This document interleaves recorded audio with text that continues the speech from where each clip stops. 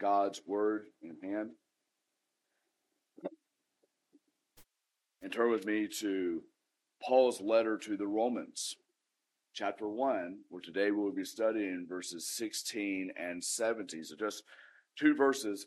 Now, this is not a departure from our series on Habakkuk. This is very much a part of it. If you look down there in verse 17, the very last words that Paul quotes there are from the prophet Habakkuk. From chapter 2, verse 4, he says, "The righteous shall live by faith." Last week, we looked at that little text in the context of both Habakkuk and the book of Hebrews, who also quotes it. We looked at it in terms of persevering in faith in the midst of suffering and how important that is. Hebrews 10 doesn't mince words when it comes to this, that a faith that does not persevere is not a saving faith. It simply isn't. A saving faith will persevere. You will live by faith through the hard times and through the good times. And that's very much the context of Habakkuk as well. Habakkuk, the people have, the righteous among Israel have been suffering under the hands of the unjust Israelites. But now things are going to get worse somewhere down the line when the Babylonians come and are far more unjust than the Israelites have been. And Habakkuk is saying, well, what do we do?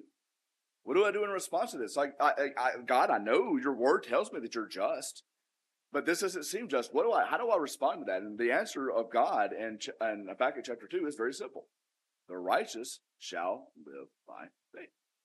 But now the Apostle Paul in Romans chapter 1 is going to take that text, and rather than using it to apply to our perseverance in suffering, he's going to use it to apply to our salvation, and particularly what role faith plays in our attaining the righteousness and the sacrificial atonement purchased for us by Jesus Christ. What does faith have to do with our salvation?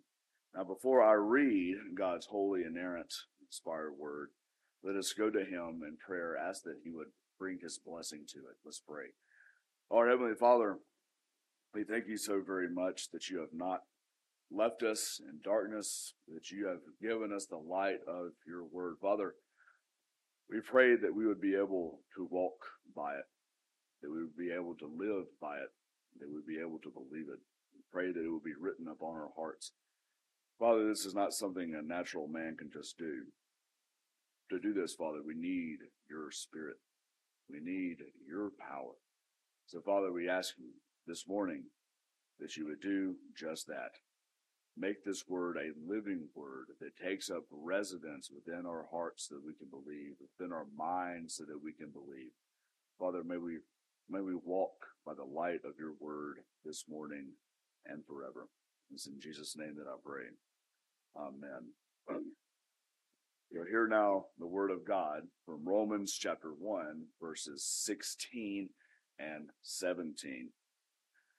For I am not ashamed of the gospel, for it is the power of God unto salvation for all who believe, to the Jews first, and also the Greeks. For in it the righteousness of God is revealed from faith for faith, as it is written, the righteous shall live by faith. Amen.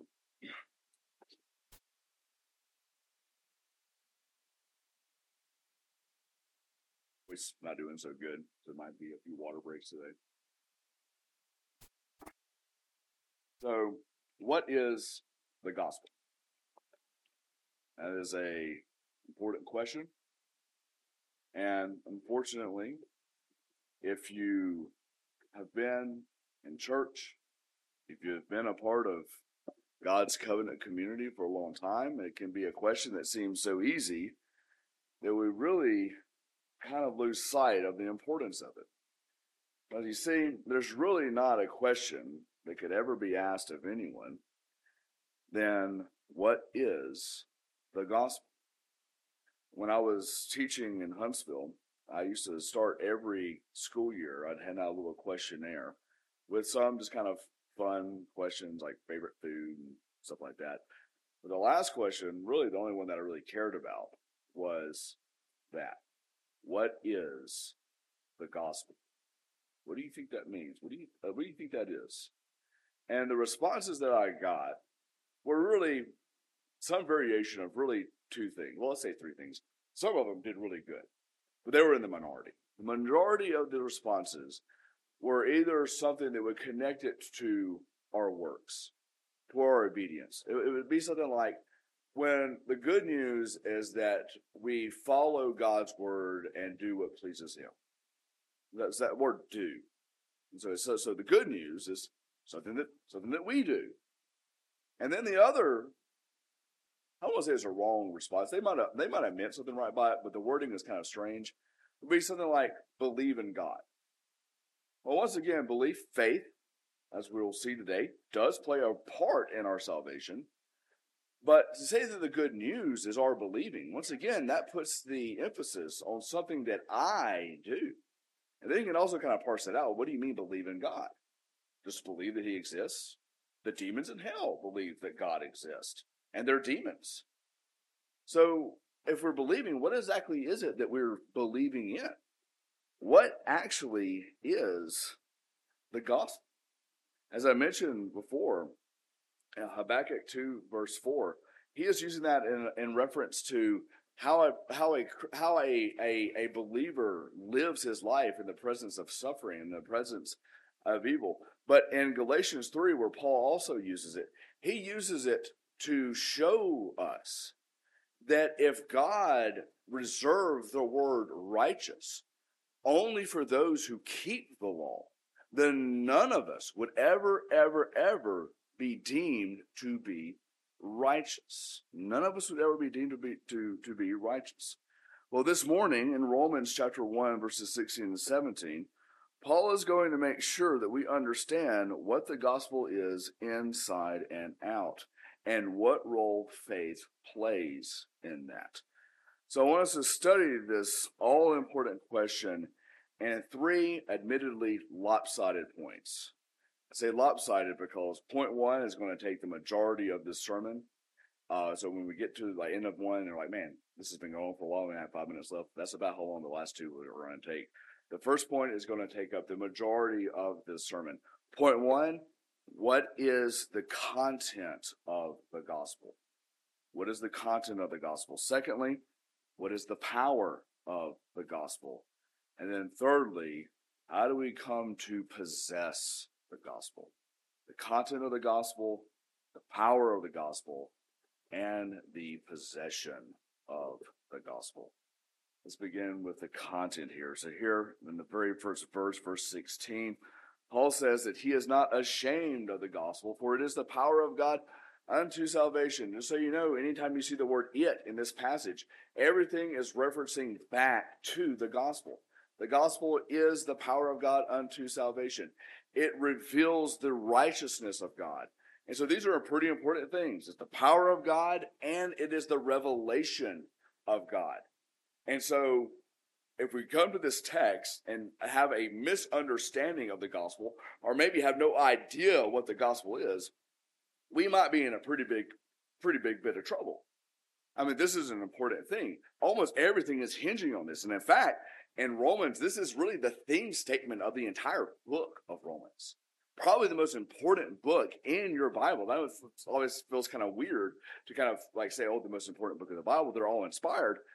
But there's not a place in the Bible that I think you can go to where you have a more solid and more systematic teaching on what it is that the Christian believes and what it is that the Christian practices. And for him to base it all upon these two verses and Habakkuk 2:4 tells us that we need to take our time on this. And we really need to understand what the gospel is. What is the it of the gospel? So to do this, I want us to break down the word gospel. So one thing that I usually shy away from doing in sermons is highlighting the Greek. Unless you don't really care about the Greek. So if I ever do it, it must be pretty important to break that rule. I'm breaking the rule actually a couple times today.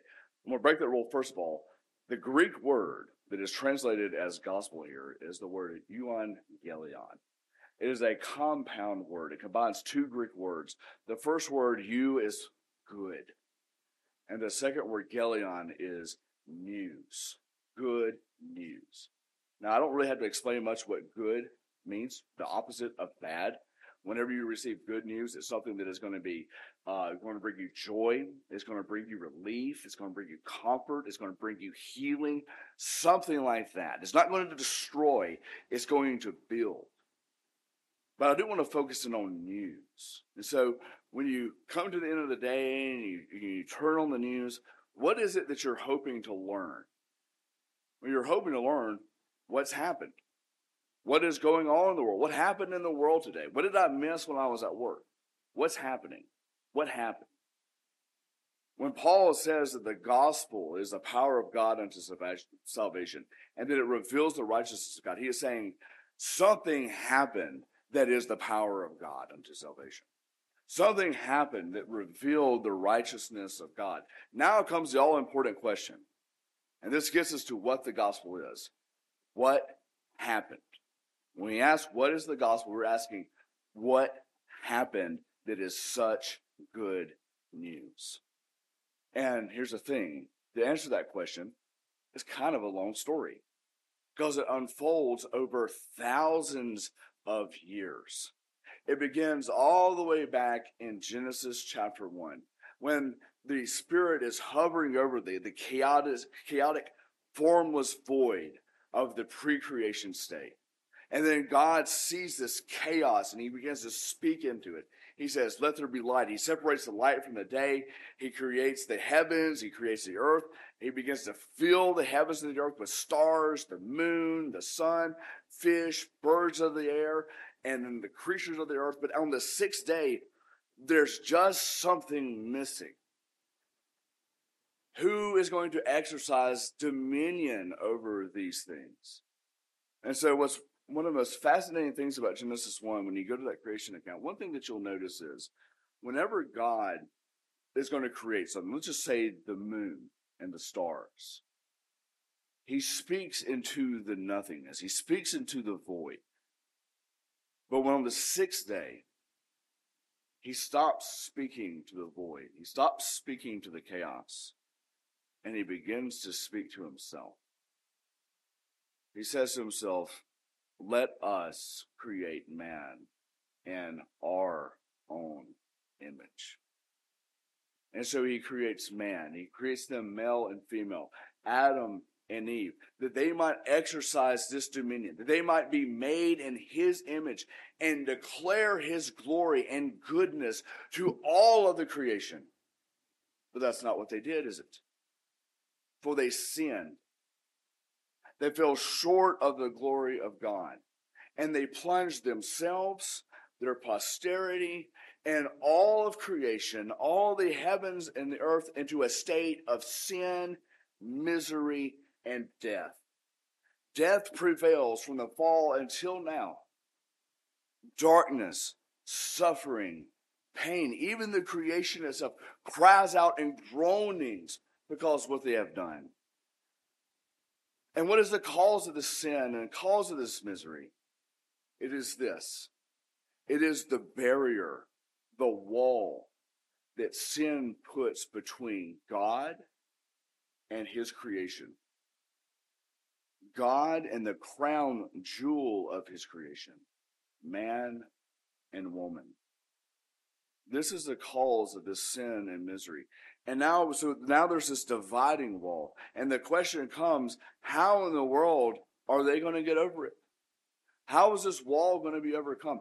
How are Adam and Eve and all their children after them going to be reconciled with this sovereign and holy, holy God who cannot deal in sin, cannot deal with sinners? How is this going to happen?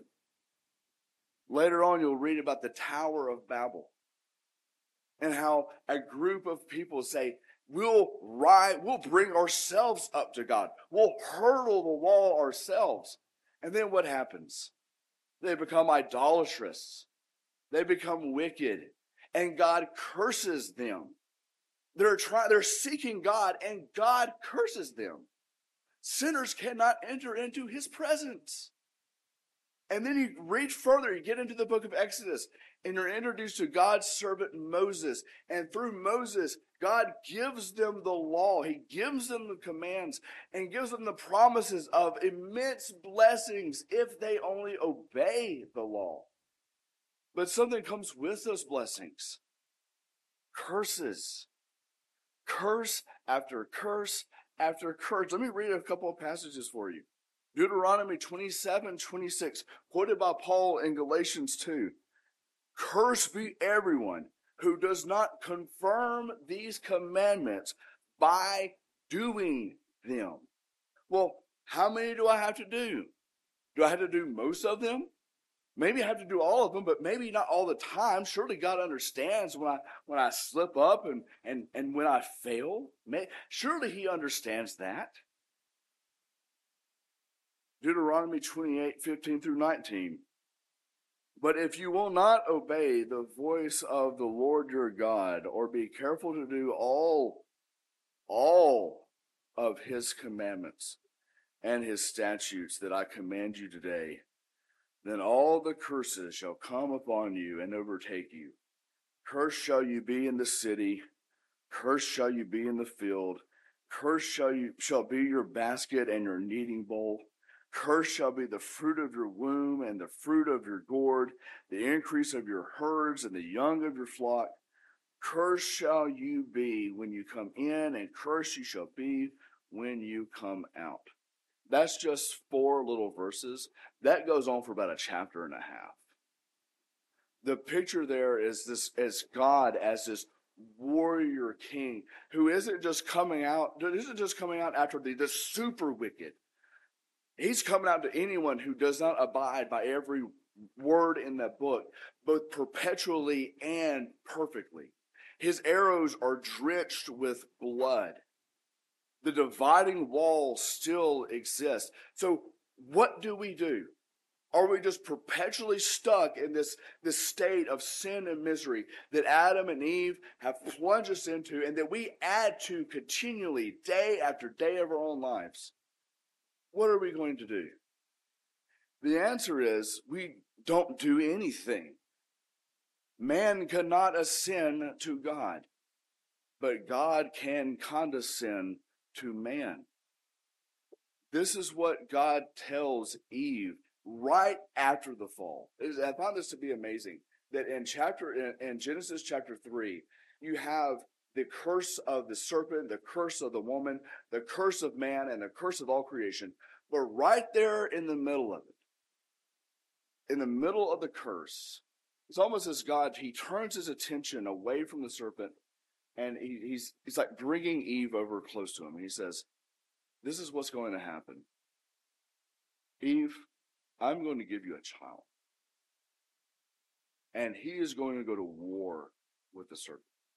And yes, he is going to be grievously wounded, but he will crush the serpent's head. He will crush it. It was a promise that he gave her. But what does she do, this promise? What does Adam do with this promise? Because yes, he gives them Cain and Abel, but Abel dies, and then he gives them Seth, and then Seth dies, and then Adam and Eve die. What do? They believe and they wait. Many, many centuries later, God calls a man out of the land of Ur of the Chaldeans, a man named Abraham. And he brings them into the land of Canaan. He shows them all. He takes them to a high mountain. He says, everything that you see, I will make yours. I will make you a father of many nations. I will make you a blessing of many nations through your offspring. You see what's happening here?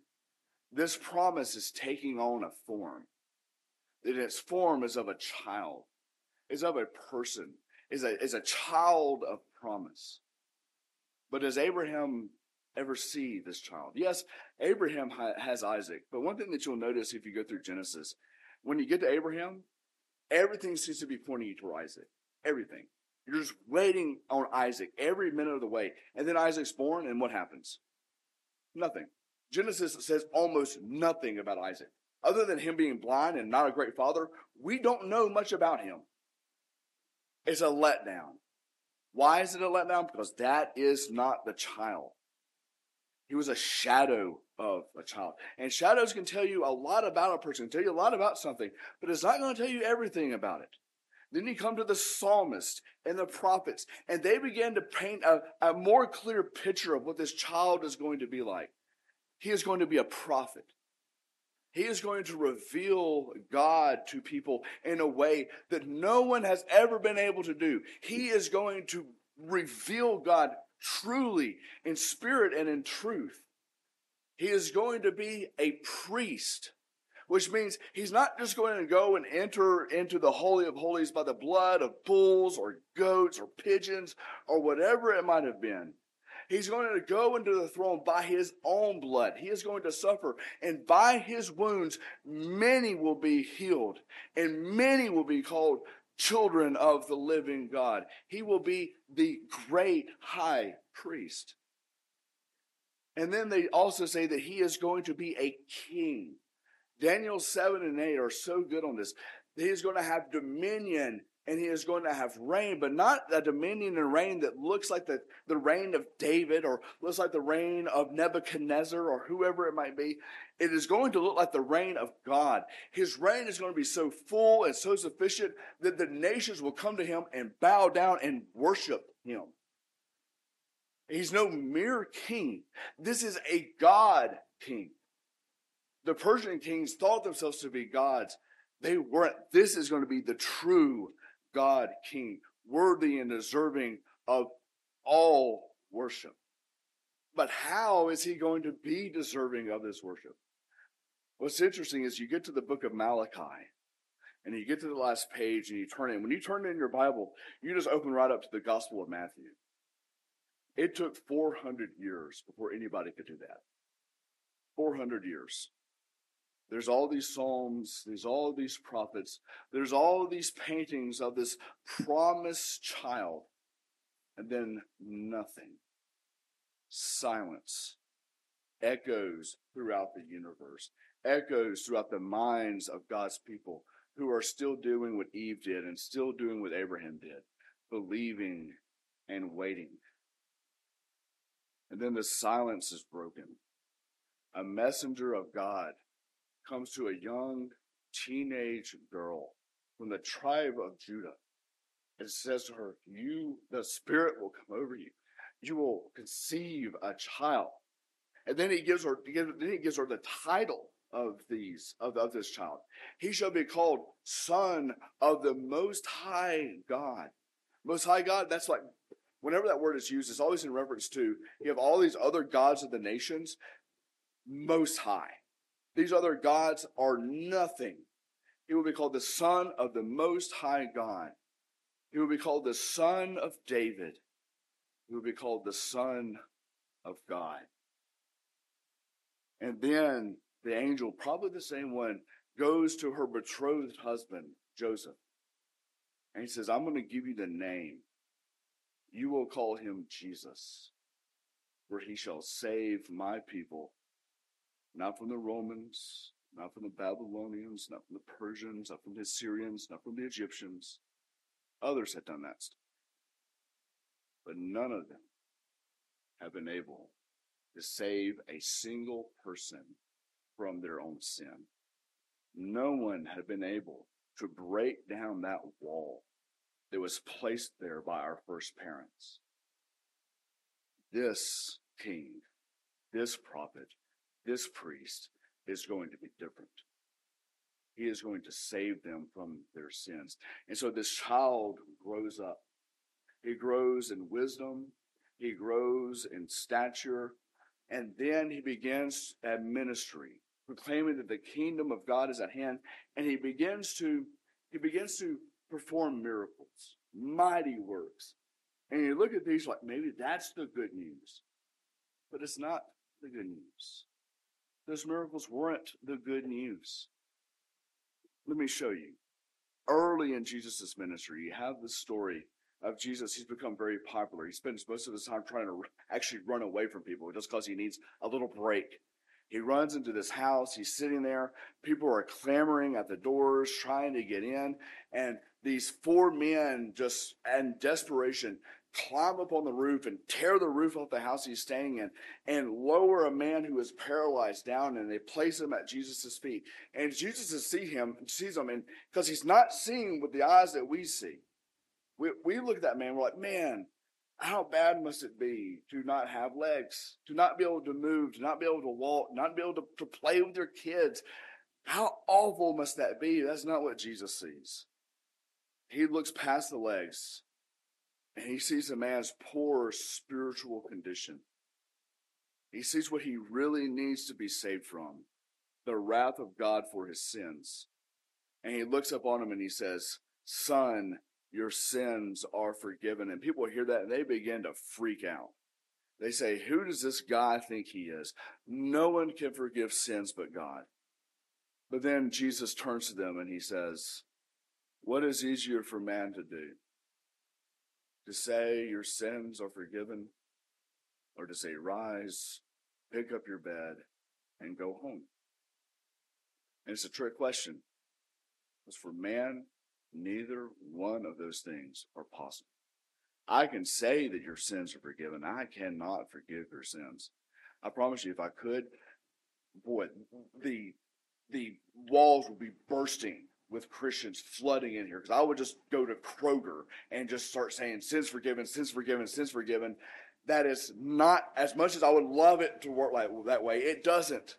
It doesn't. I do not have that authority. I do not have that power. But then Jesus turns to them and again he says, but so that you might know that the Son of Man has the authority to forgive the sins of men, he turns his attention away from the Pharisees, back on the crippled man. He said, I say to you, rise, pick up your bed, and go home. There's the purpose of those miracles. Those miracles were no different than the prophets and the psalmists before them, who just pointed to what the good news was actually going to be.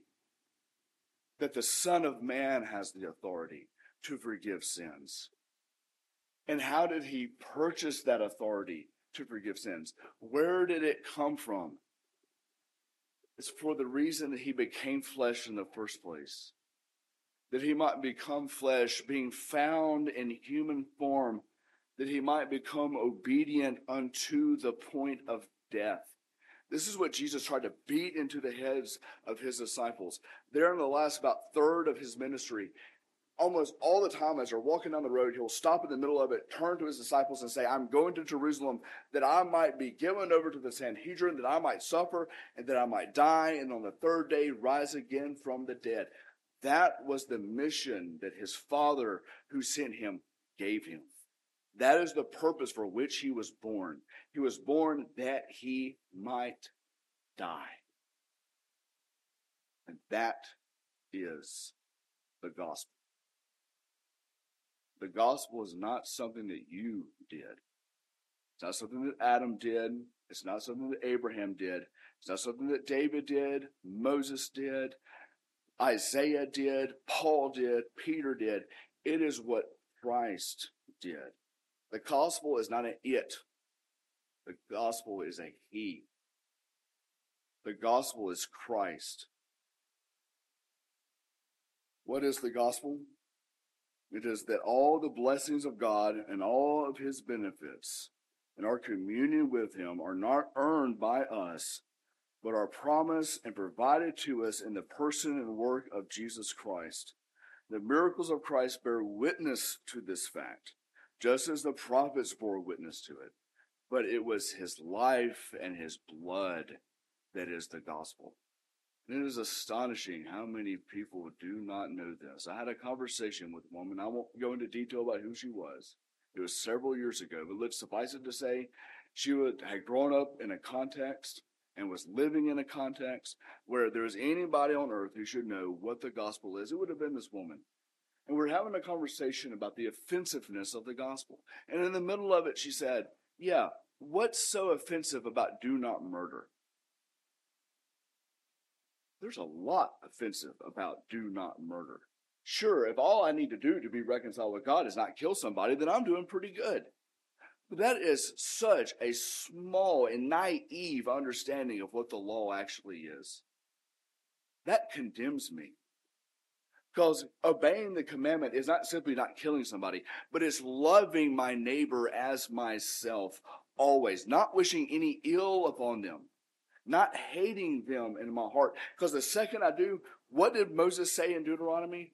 All the curses written on this book are upon my head. That scary sword vomiting Jesus that you see in the book of Revelation, if all I have is my attempts at obeying the law, that is coming for me. I'm not behind him coming with him. He is coming for me. That's not good news. The good news is that that scary sword came for Christ instead of me. There's a Christmas hymn, Mary, Did You Know? I'm not sure how I feel about the whole song in general, but it always makes me think. I love my children. I want good things to happen to my children, but I can only imagine what was going through Mary's head as she's there at the foot of the cross and she is seeing her son bruised, bloodied, beaten, hanging naked on a cross. As the knife of God's wrath is being put to his throat. I could only imagine what that would be like, how heartbreaking that would be. But that's what was coming for her, for what was coming for him. And that's what was coming for her until he took it upon himself. If any of us are going to be right with God, it's going to be by the work of Christ.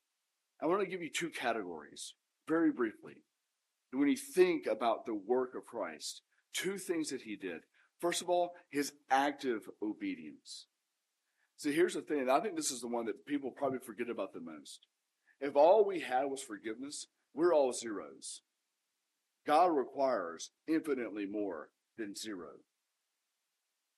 He requires us to be the perfect reflection of his being and of his character. So where does that come from? Is it the works that we do after we've believed? No. It is the active obedience of Christ.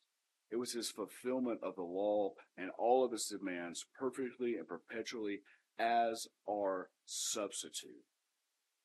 2 Corinthians chapter 5, verse 21. For God made him who knew no sin to become sin, so that in him, we might become the very righteousness of God. I think that's what Paul is saying in verse 17 here, when he says that the gospel reveals the righteousness of God. I think that's what he is saying. Do you want to find the righteousness by which you can be accounted righteous in the sight of God? Don't look here. Don't look at your past. Look 2,000 years into the past and find Christ. That is where you will find it.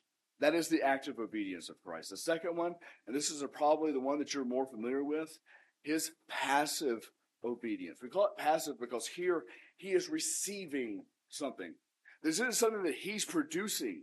It is something that he is receiving. And what is he receiving? The wrath of God for sin.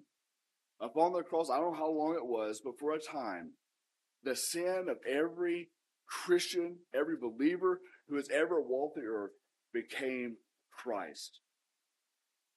And he was forsaken when he was accursed. Cursed is every man who hangs upon a tree.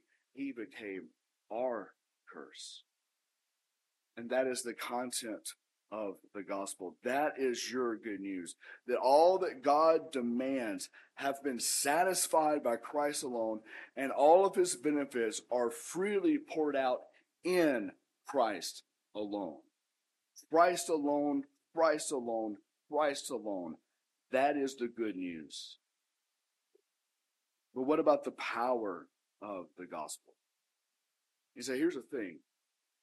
Our gospel is a story, but other cultures, other religions, they have their stories too. What makes our story any different? What makes our story any different than a legend? There in verse 16, Paul says that the gospel is the power of God unto salvation.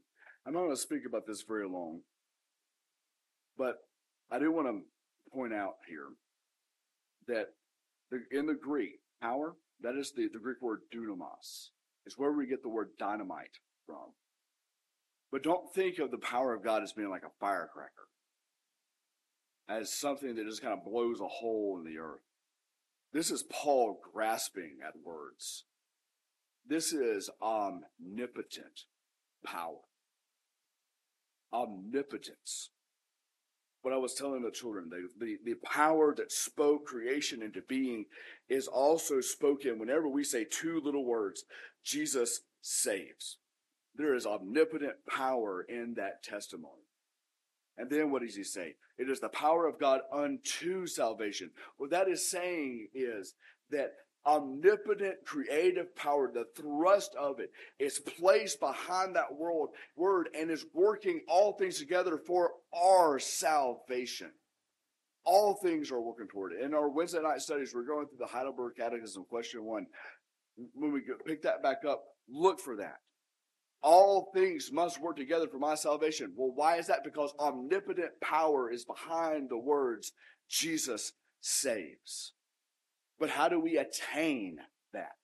Because it's one thing to say was the power of God into salvation, the work of Christ is my salvation, but for it to be out there somewhere, how do I come into possession of it?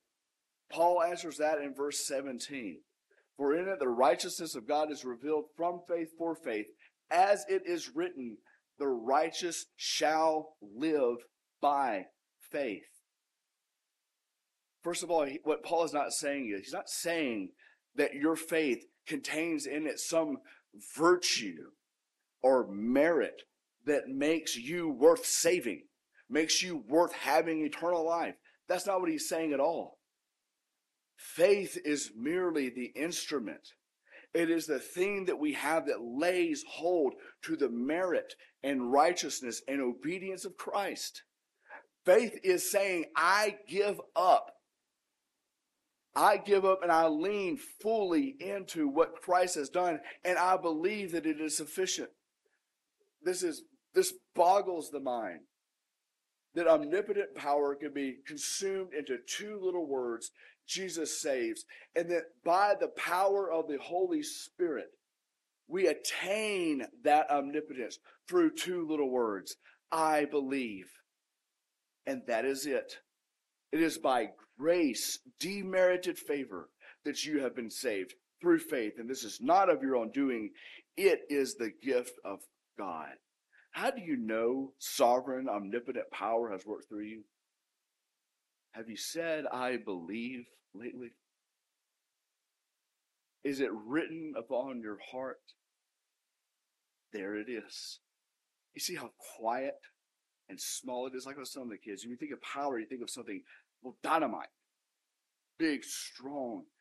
But the power of God is shown forth most brilliantly in weakness. The weakness of his Son and in the weakness of those who receive the work of his Son. How do you come in possession of omnipotent, salvific power? Say, I believe. And before you start thinking, I really hope there's some unbelievers here who are hearing this for the first time, let me draw your attention to something else that Paul says there. He says that in the gospel, the righteousness of God is revealed from faith for faith. You know what that means? That means that faith consumes every moment of the Christian life, from the beginning all the way to the end. No matter how Christ-like you become, you would never become so Christ-like that you do not require Christ. When you will be on your deathbed, you will need the gospel no less than you did the moment you first believed. It consumes the whole of the Christian life. So what do? Follow the advice of Martin Luther, who had to remind himself of the gospel every day because he forgot the gospel every day. Attain to the ordinary means of grace. And what is the grace of God? It looks like Jesus. His blood-soaked hands, his blood-soaked side, his blood-soaked feet. That is the good news. There was your curse. And in his life, there was your life. That is the good news. And that is what the object, the content of our faith is. Let's pray. Our Heavenly Father, I thank you so very much for your word, not just the word of your law, but the word of your magnificent grace. For Father, who among us would send our own Son into the world to bear the penalty of the wicked? Yet that is exactly what you have done. So, Father, give us a spirit of immense and infinite gratitude. And forgive us when we aren't grateful, for we are weak. But Father, you are strong. Work the power of your salvation, work the power of your gospel in our lives. And it's in Jesus' name that we pray.